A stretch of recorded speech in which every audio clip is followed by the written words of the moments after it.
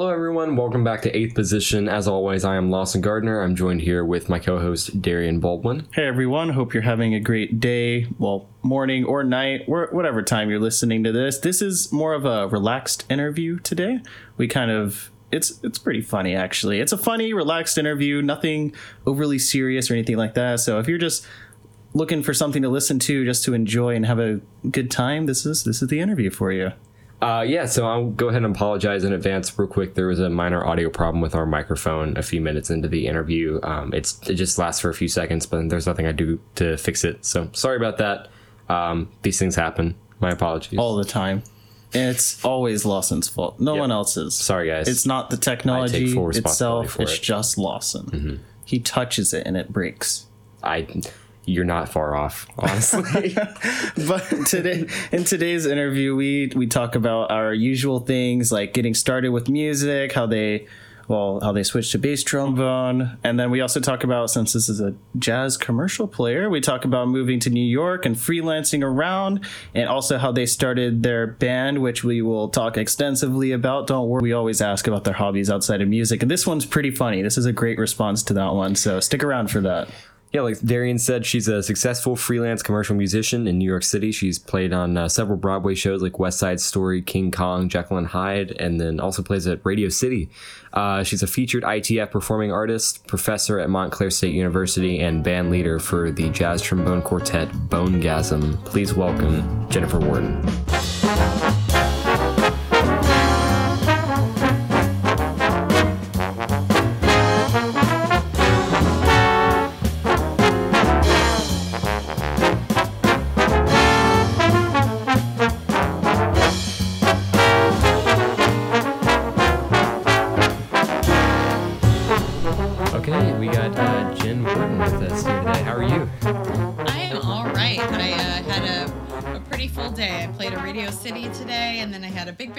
And then I just shoved some food in my face, and here we are. Radio City. That was a very casual way of saying that. Oh, that's awesome. Yeah. So let's get started with your early life. I want to know how you got started with music and with trombone. Why did you want to pursue this career path that you've pursued? Bass trombone. Yes. Yeah, it's actually, I wanted to play saxophone first. I was in junior high, and my sister was 2 years older than me, and she played saxophone. She got really mad because I was copying her, so I chose trombone was my second choice. And I had braces, so it was like, oh yikes, when I got those off, it was like relearning how to play trombone again. But they handed me a bass trombone. It was just a single trigger, but they handed one to me in 7th grade, so it was my second year of playing. Oh wow. And I definitely did not know much about how to use the trigger, but I enjoyed it. I liked playing the low notes. So I played that in the big band in junior high, and then I think I played first in concert band, and then I quit playing to be a cheerleader in high school, as most bass trombone players do, right? Yeah. Yeah, so I was a cheerleader for 3 years, and then I decided I missed music so much that I started playing again. I played tenor to start off with, and I really kind of had to fight my parents on that because they didn't want to invest any of their money in it because they thought I'd just give it up. Mm-hmm. So they rented me a horn, and then I think that my senior year, I played bass trombone and tuba. Like the guy just said, "You're going to play tuba as well." And he handed me a fingering chart and a tuba. And that's, yeah. So it was pretty, it was all downhill after that. Because I just really loved it. And once some adult in my life, which ended up being my band director, once he believed in me, I was not as afraid to sort of choose that path. Interesting. So, I mean, what school did you go to for your undergrad? I'm one of the very few people, the professional musicians that I know, that went to junior college first. So we were kind of poor, and my parents didn't really have money to send me away to a 4-year school. So I went to the junior college in my hometown, which happened to have an amazing music program. And at this point, I was not thinking I'd be a music major. I was kind of like sort of, toying with the idea. And I got there, and the band director, the guy that ran the program, he just was like, you're going to do this ensemble, and you're going to play in here, and you're going to play tuba here and bass trombone there. And I was like, sure, why not? I have nothing else to do. So why not? So it took me 3 years to get out of that program, which was only a 2-year program, because I was taking so many music classes. I had to take summer school just to get my general ed out of the way. Oh. Yeah, because I was literally taking 25 credits a semester, which is like double full time. Oh my God. And I know, it was insane. But those were all music classes. I might have had 1 or 2 regular classes, so I had to really work hard to get those in. But I loved school, and I transferred to New England Conservatory as a junior, which is hard to do. But I had some friends that had done it before me, so I knew all the tricks that the schools like to pull on you if you're a transfer student to try and get more money out of you. Gotcha. So, yeah, and then I graduated from there probably before you were both born. And I freelanced for a bit, and then I tried to go to grad school at Manhattan School of Music for orchestral performance, and I had a really bad experience, so I never finished until and I swore off school until last year. I returned to school to get my master's in jazz, so I'm going to be done in May. So yeah. Oh, Go sorry. ahead. Your undergrad, that was classical then, right? Yeah. Oh, awesome. I mean, I always played in big bands, but Okay. But it was I really didn't see people playing jazz on bass trombone. I just didn't see it, so I didn't think that was for me. So I never pursued, like, even trying. When people would ask me to solo, it was really hard to get me to solo. In fact, it still is. If it's not something I'm prepared for, it's like mentally I have a block about it. Yeah. So yeah, I mean, you mentioned this to me when we met recently about your grad school experience, and we don't have to get too into the nitty gritty if it's too personal. But I mean, I was curious, like, what made it the bad experience, and then also kind of two-pronged question is like, what would you suggest to students that are trying to pick a school to avoid an experience like that? Well, and I think I explained to you, I was like, your private teacher can make or break your school experience. So at least have one lesson before you go and commit. And in fact, I did do that with my grad school experience, and I still sort of got bit in the ass, pardon my French. But, if I had asked around a little bit, I would have, if I had done a little more homework, I would have known what I was getting into. So I am very honest with people about my experience. And I don't really like to name names unless, I sort of do it off the record. But he had a known reputation of being a giant a-hole and raging alcoholic. So if I had known that going into it, I probably wouldn't have I would have been prepared for all the stuff that happened, but I was totally unprepared. So my advice to people trying to choose schools out of high school is really just try and get to know the teacher, what they do, who they are as a teacher, kind of talk to their students, get their philosophy on, like, if they have a problem with you studying with other people. Some teachers do. I always tell all my students to go study with everybody, because you want to have as many tools in your toolbox. But that's really the most important thing. I'm also a big believer in try not to spend too much money. It's really hard to start out life being tens of $1,000s in debt. It's a lot of baggage to carry around. I'm still paying my 1 year at Manhattan School off, and I had half tuition scholarship. Yikes. So, and it was half the price of what it is now. So, Oh. Yeah. It's okay, Lawson. You're okay. Yeah, Darian knows that's kind of my dream school right now. So that's. But I will say, going to school in New York and going to school for music in general, I think there's a level of competition that you may or may not see in other areas of like other majors. There can be a good community.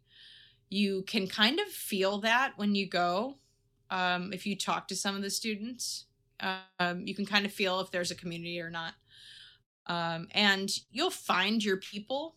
I'm a big believer in that. You will always find your people in New York. There's people that are into everything, you know. It's such an amazing place to be. It can be overwhelming as a young person. It was overwhelming for me when I moved here at 25. So, you know, it's just make sure you don't do anything dumb. It's so easy to be dumb when you're in New York. So, I mean, I assume you started freelancing right after you left MSM, correct? Oh, I was freelancing. Gosh, I started freelancing when I was in junior college. I mean, obviously smaller gigs, very, very underpaid gigs. And I mean, even when I was in school at NEC, I was freelancing doing orchestras around Boston. And when I came back home after NEC, I started really trying to, you know, get into the scene here. And in fact, right when I was leaving to go to MSM, I was like this close to being called for my very first Broadway show, which I didn't know. I found out years later. He didn't call me, obviously, because I was going away to school. And then after that 1 year at MSM, which I also freelanced then, I was doing orchestras outside of school. And I was even working at the New York Philharmonic in the public relations department, which was kind of cool. I got to go to all these rehearsals. Cool. Yeah, it was a fun that's gig. Awesome. Yeah, look into that. Look into like being an intern for some of these orchestras around town, because it'll get you into rehearsals and Keep stuff. that in mind. Yeah. That's awesome. But yeah, so when I went back home that summer, I was hired for my very first Broadway show, which was Wicked before it went to Broadway. Oh, and wow. So yeah, I played Wicked before the Broadway guys. And that started Wicked. Yeah. Yeah. They a lot of Broadway shows will take their shows out of town to try them out and work out the kinks and then bring them to Broadway. And yeah, and it was amazing. And that experience was what made me decide to never pay for school again. So that's why I didn't go back to finish my master's. I was like, if I can do this for a living, I am not paying to play anymore. So, I mean, how did you start to like network and get on your feet? I mean, you know, just as a young person getting asked to do any kind of rehearsal band, I would always just say yes. I mean, we all learn this as musicians at some point. The best thing you can do is to say yes to everything. And it's kind of a bad habit now that I'm older, because I'm not as young as I used to be. So the lack of sleep really gets to me and it makes me like dumb. But also I'm married and I have 2 dogs, and you know, it's kind of, I want to also, you know, have good self-care at some point. Musicians tend to run themselves into the ground, and we think that is the sign of being a good musician. But I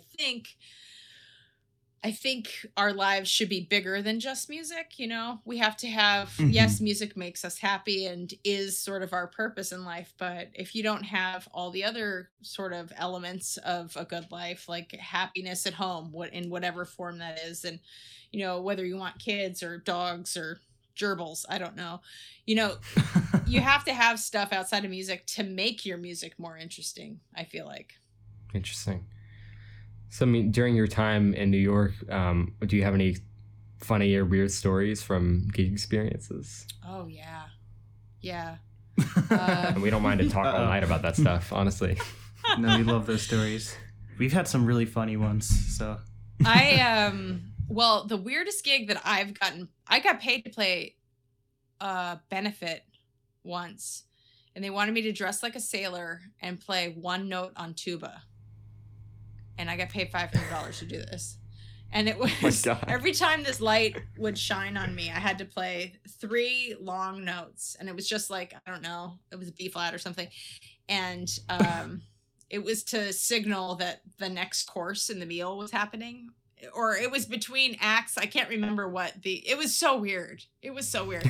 And it sparked off this great conversation on Facebook about other musicians' weirdest gigs. And I found out that the great pianist Jim McNeely, he actually played the birthday for a dog. He played the birthday party for a dog. John Clayton had a good one too that I can't remember. Yeah.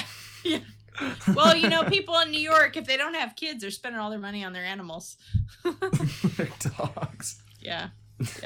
Yeah, I cannot imagine having enough money to hire Jim McNeely as a pianist for my dog's birthday. At the time, I think he was just like starting to freelance. So this was, decades ago. Okay, gotcha. Yeah, it wasn't.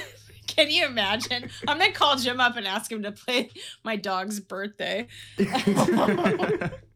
I heard he's really good at birthday dog songs. Yeah, and I asked him what tunes he played. He was like, "How much is that doggy in the window? You're nothing but a hound dog." Other weird gigs. I played in 18-degree weather outside on the Today Show. 18 degrees. Yeah, That was cold. No, but it was pretty cold.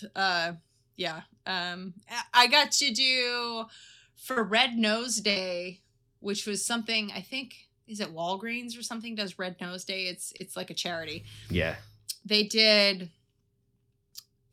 They pretended to do Game of Thrones the musical, and I was in this whole shot with who's the guy, the little person that plays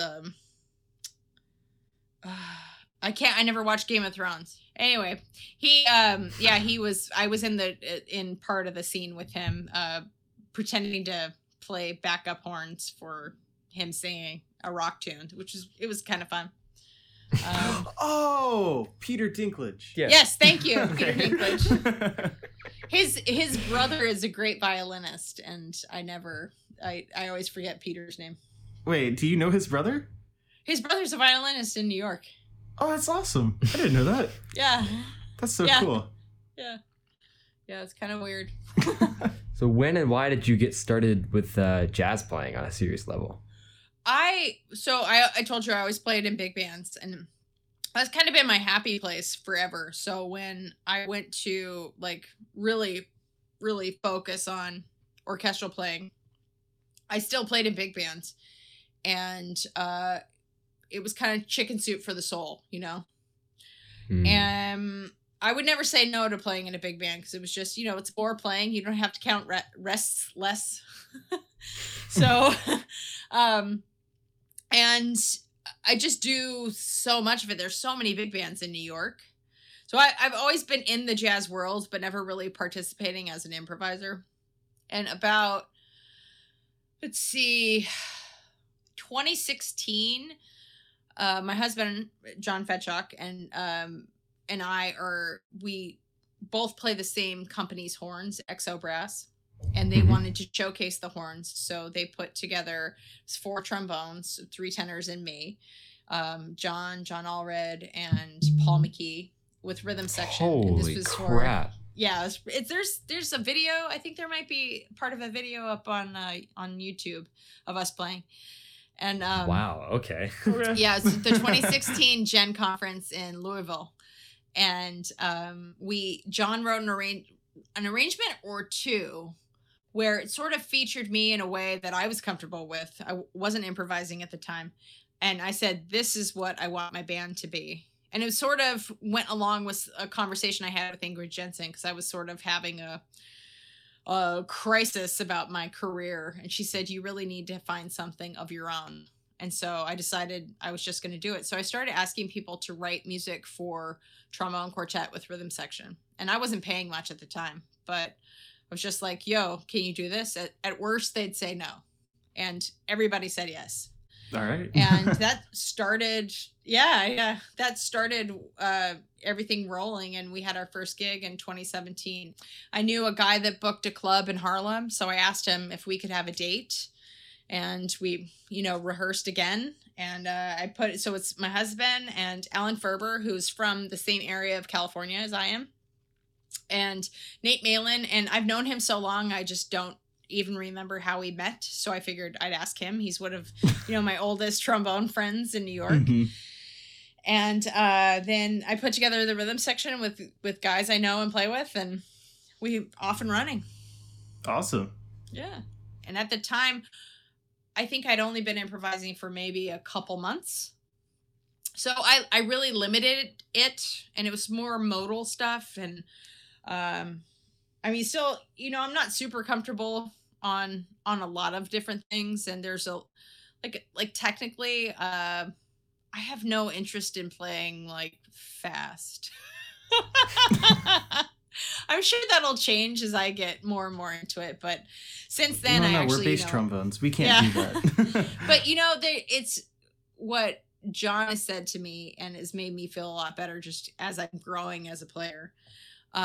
Because, to be like a professional musician and then go kind of back to square one with something and have to learn something from it really is an ego, like a kick in my ego. I don't know.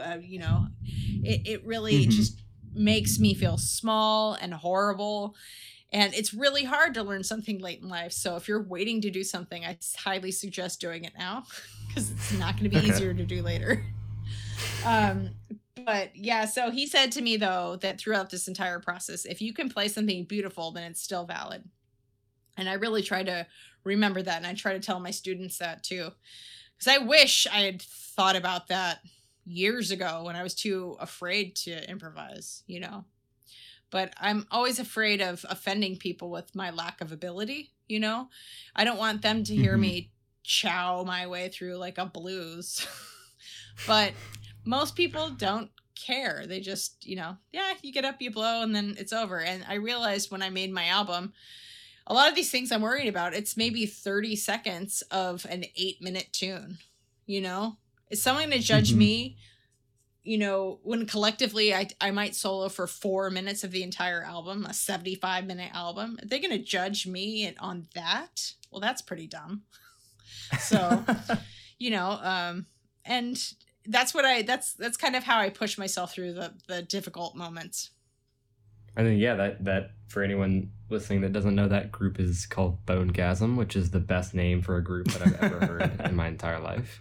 I get a lot of, I don't get a lot, but I get a little bit of pushback from mostly adults that say, oh, I can't show this to my kids or I can't show this to my students. And I'm like, okay. Karens. Yeah, I'm just kind of like, I guess this isn't for them then. I don't know. I mean, as a trombone player. Do you think they've player, actually listened or they just heard the name and they're like, no, they just heard that the name. Can't be heard. Yeah. And the, as trombone players, you've heard all the jokes since you picked up the instrument. So it's not trombone players that have a problem with it. It's like the adults in the room. So it's fine. Whatever. I made my bed. I'm going to lie in it. And you've got 2 albums now, right? Yeah. And so I went about, like, after the first gig, I knew we were going to record.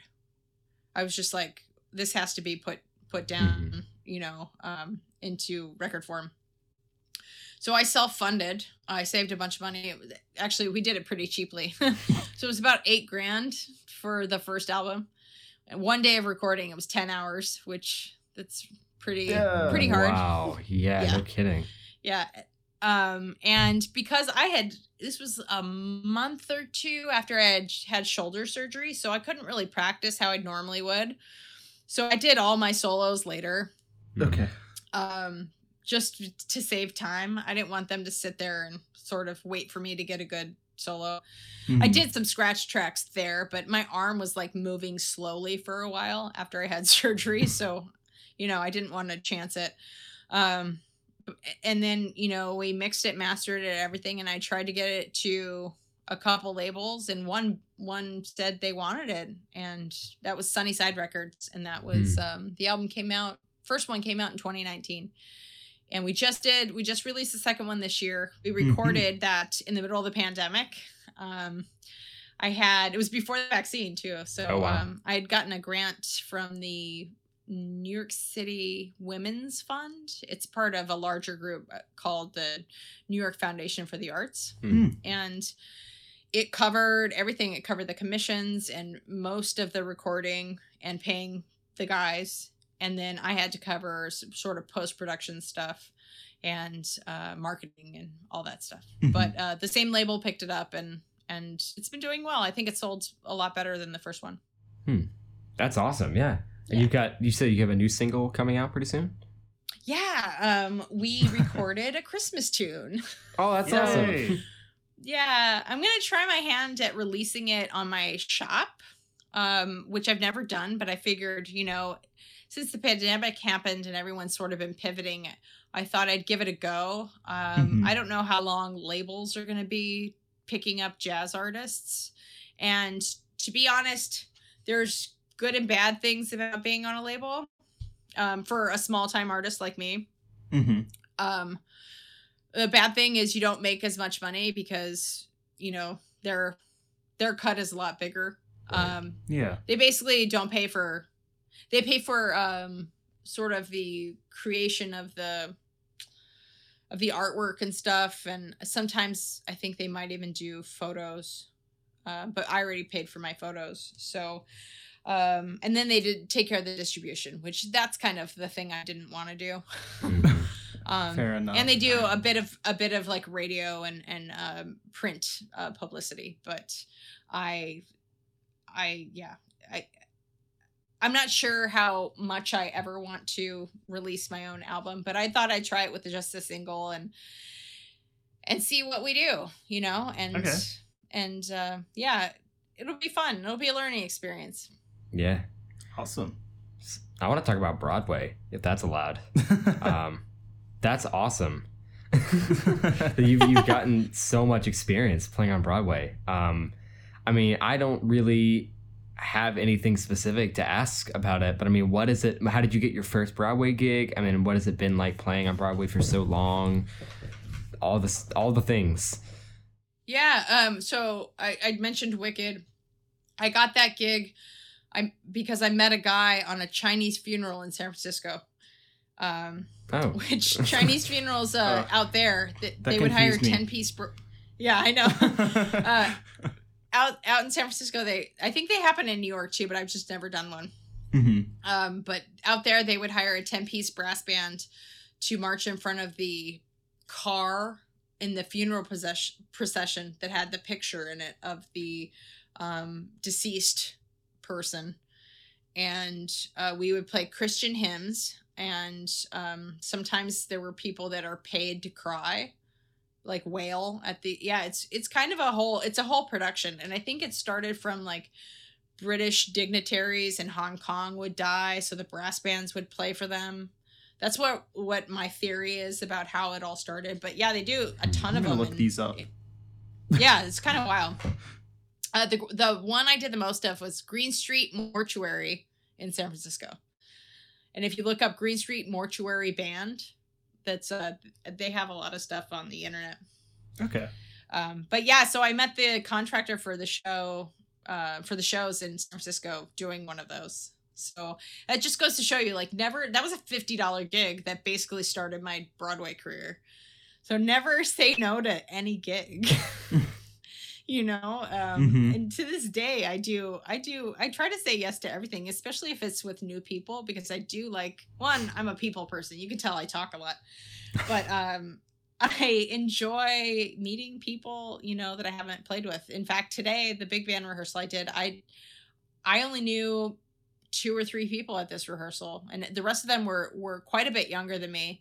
So it was nice to hear all these people that could play that were younger professionals and just kind of, you know, starting off or in the early years of their professional career. It's really nice. And hopefully it means that my career has more longevity. The more people I know, the younger people I know, it's sort of, I can see how some of my colleagues get like put in a box, like, oh, they only do this, they only do that. And I don't want to be known that way.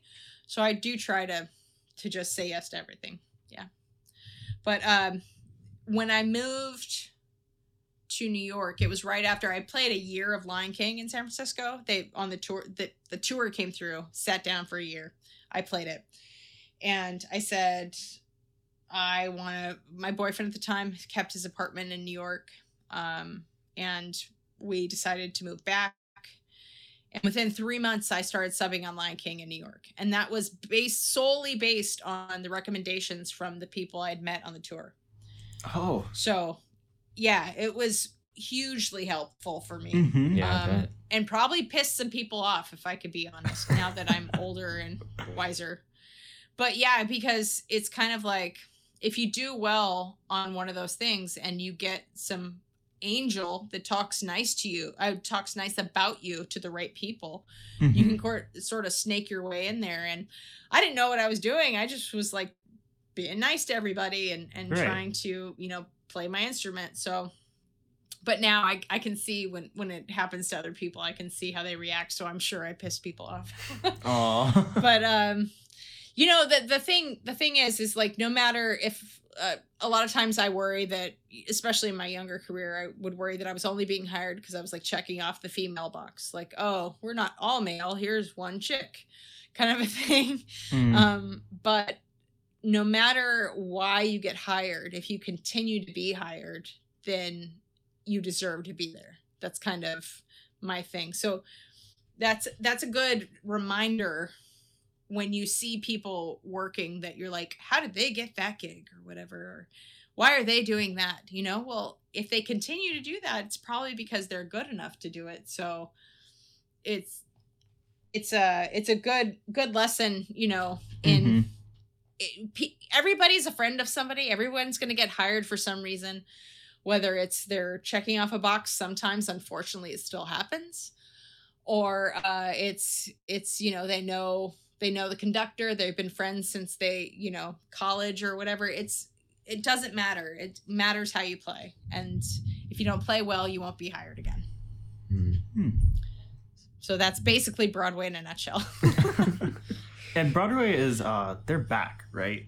Like you guys are performing Some shows. again? Some shows.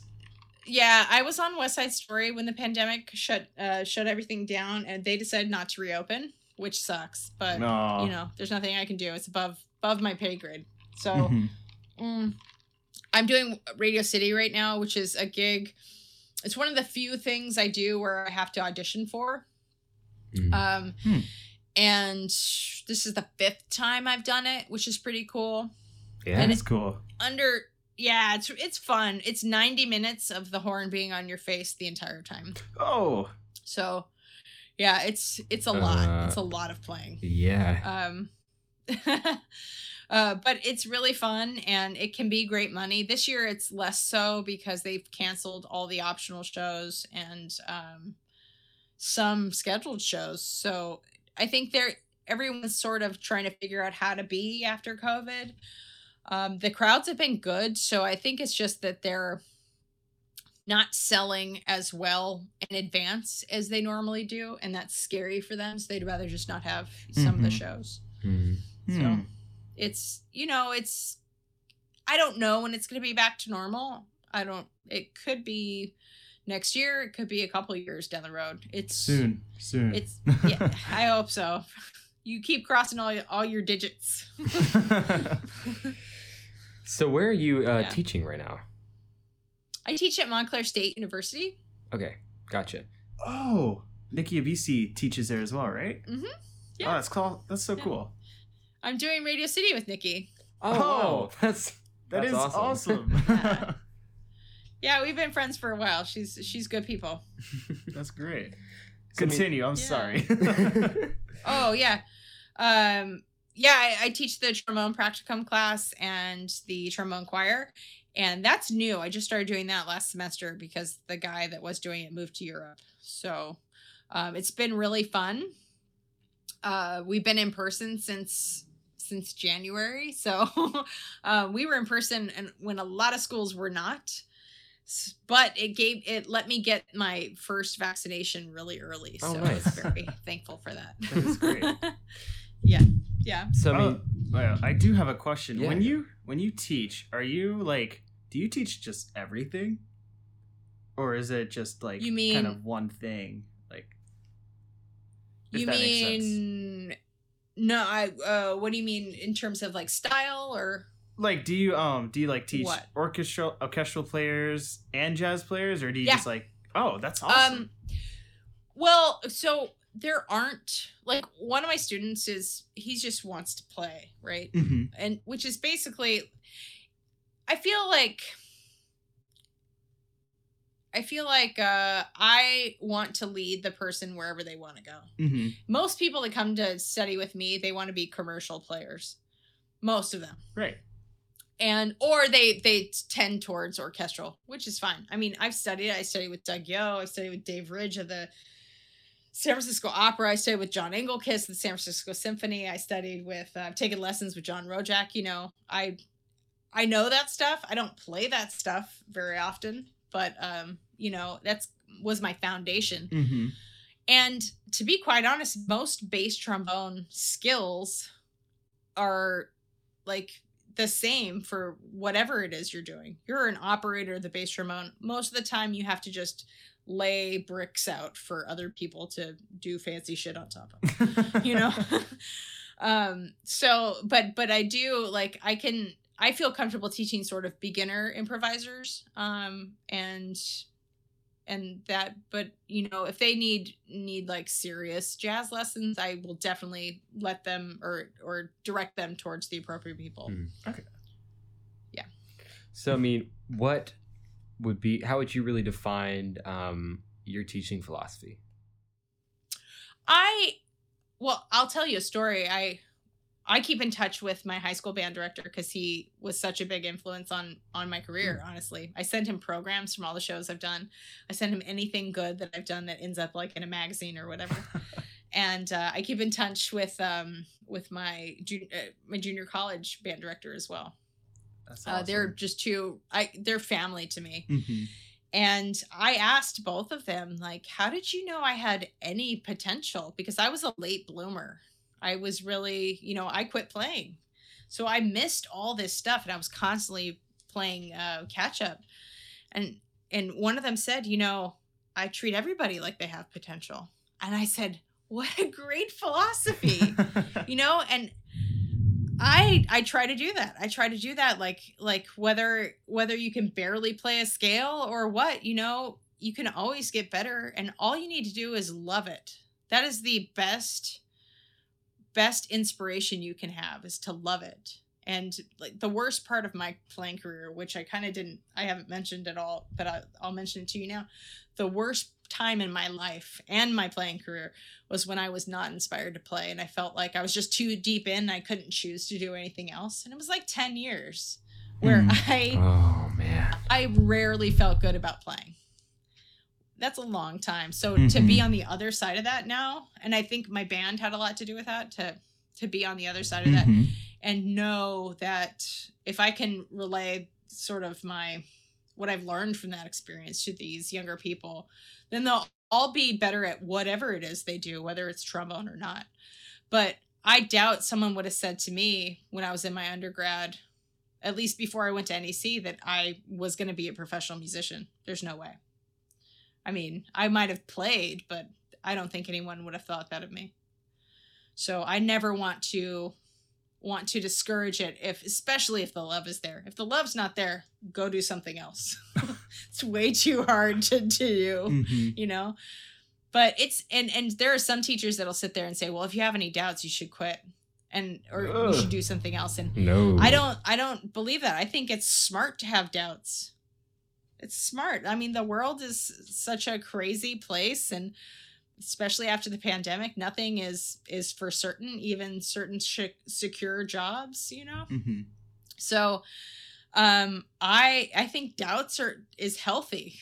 And, you know, if you ask the right questions, then you can be prepared for stuff like, you know, a pandemic or losing a gig, a show closing early, not getting called for something you want to. You can plan for that. It doesn't mean, if you have a day job, it doesn't mean that you're not still on your path to becoming a professional musician.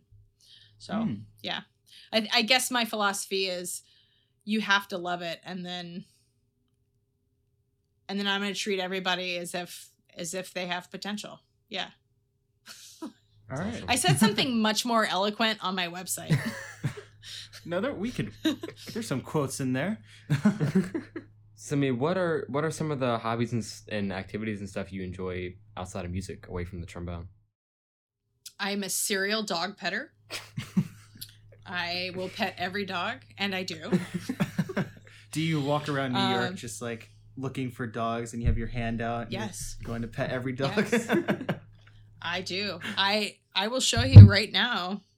I'm going to show you on my phone. This is the last picture on my phone.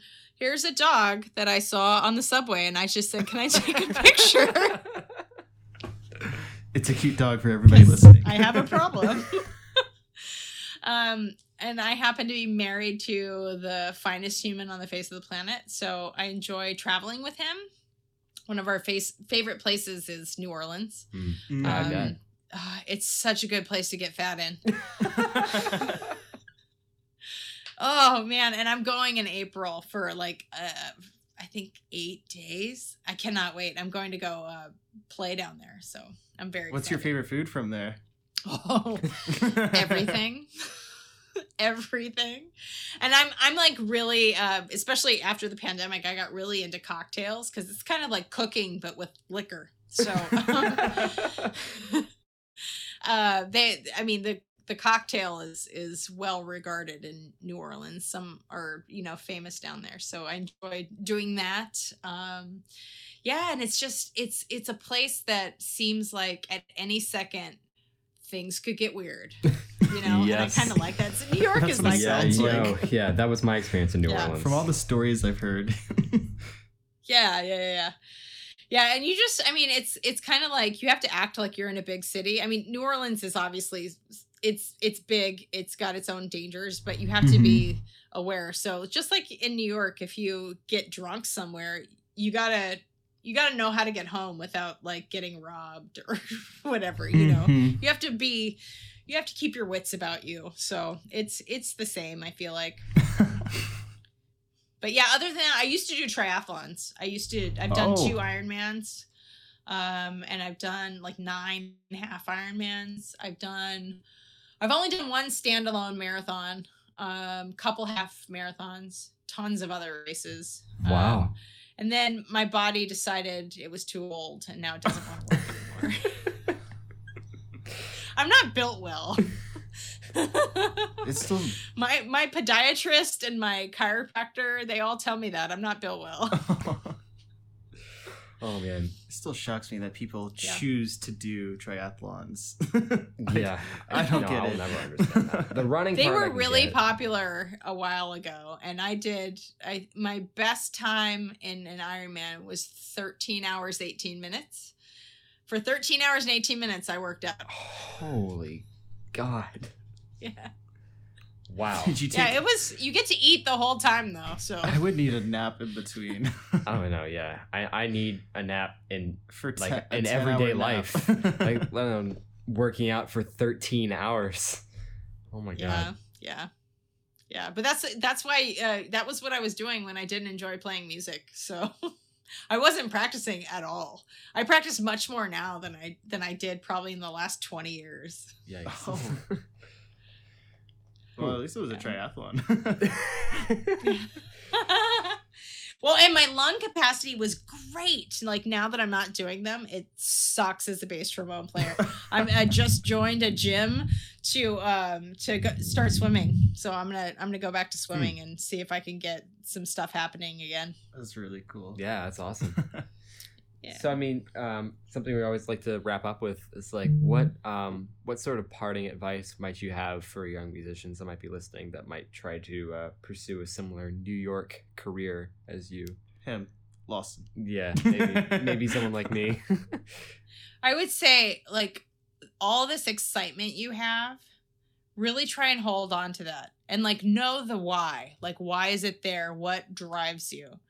Because for me that lost it for a long time, I was so sad when I would see that in other people and just like miss that part of me that was there that loved music and would have done anything, would have sold my soul to be a musician. Here I was a musician, I was unhappy. So if you can hold on to that, when times are tough, when you're not working, when you're just trying to break into things, when, you know, maybe something doesn't go well, that is going to really get you a lot farther than beating yourself up. Like, I think as musicians, we learn incorrectly that we've got to be really mean to ourselves to get better. Like, oh, that sucked, do it again. Instead of, hey, this needs a little work. I need to give that some more love, kind of a thing. You know, I try to use language in my lessons that reflect that, even though I don't use it for myself. But if you can really hold on to that and be careful with the stories you tell yourself about your own playing and yourself as a person, you're constantly listening. So it's like a groove in a record or something. I don't know if you have any LPs at home, but you know, you just keep, the negative thoughts will just keep like wearing a deeper and deeper groove. So that's constantly where you go. You got to start new patterns if you have those negative thoughts. So reframing things, like as soon as they start to go negative, like try and reframe it. If you're talking bad to yourself, like imagine if you were talking to your best friend, you would never say some of the things that you probably say to yourself to a friend, right? As a musician, you'd never say, well, that sucked. You'd say, hey, you might want to consider doing this differently, you know? And it's so powerful. It's something so small that people don't think of. And especially at a younger age, like no one tells you that be kind to yourself. Mental health is a real thing. I know too many musicians that are unhappy. Don't be one of those people. Yeah. Man. Thank you. Well, yeah, that's a lot to think about for sure. That's something I've been. I know. I'm sorry. I told you I talked a lot. No, that's good. That's a good thing. I mean, thank you for being here and doing this. This was great. Yeah. All right, you guys have a good one. Yeah. If you need anything else from me or whatever, let me know. Okay, sounds good. Sounds great. Thank you. All right. Thank you. Bye. Have a great night. Thanks. You too.